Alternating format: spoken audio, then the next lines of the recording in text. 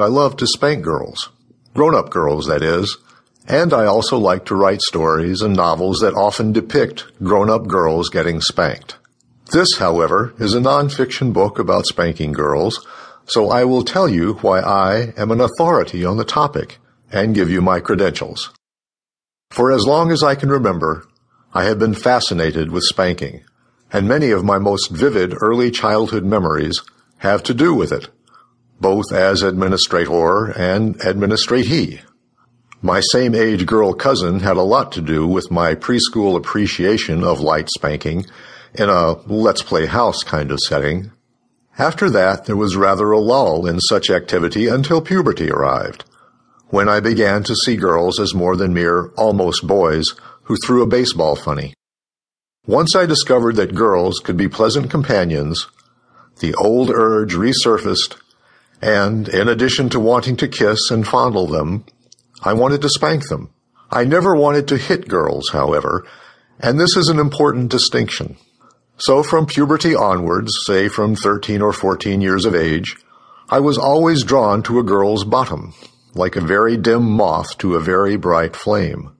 Spanking her, followed by perhaps a long, fond fondling, and then possibly other sorts of activities in the same general area, seemed the most desirable goal possible in close feminine company.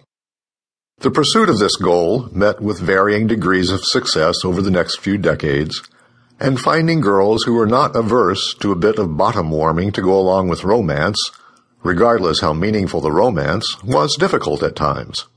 In fact, I thought for a while that I could do without such activity, and for long periods I did. But then, in 1997, I took what I had learned getting an otherwise fairly useless university degree in English literature and began to write fiction for publication.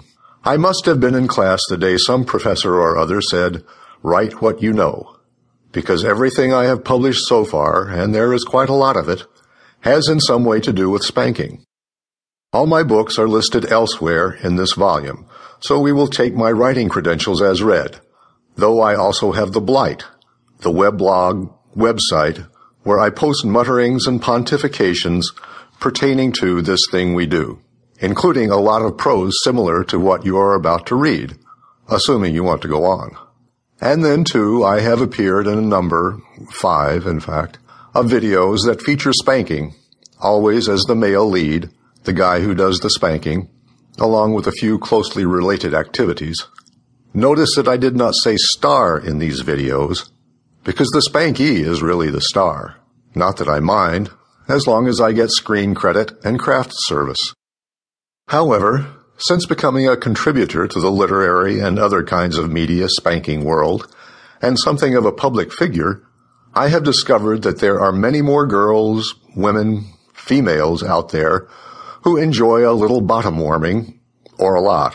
Eve Howard and Tony Elka of Shadow Lane helped a great deal in my endeavor to find amenable girls, opening the subject not only to me, but to countless thousands of others in the public with their groundbreaking publications, films, website, and especially their parties, all spanking-centric. They, along with Bobby Tawes, also made possible all of my best video roles. But even before I met Eve and Tony for the first time, I had met girls online, those who read some of my early spanking stories on the internet and wanted more. So I made them help me write them, write the stories they wanted to read. And in so doing, I gathered a huge storehouse of information regarding how the female mind works. That is, the mind of a grown-up girl who likes having her bottom spanked. Some of the stories that I wrote with the girls I met online made it into published collections. Some of the girls became characters in novels. And for over a decade now, I have been closely in touch with many examples of this sort of girl.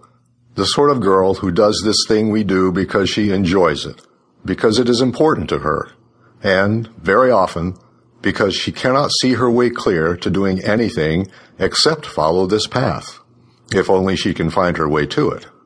It is from this contact, this knowledge, this database, that I take my bona fides, my curriculum vitae, my license to pontificate.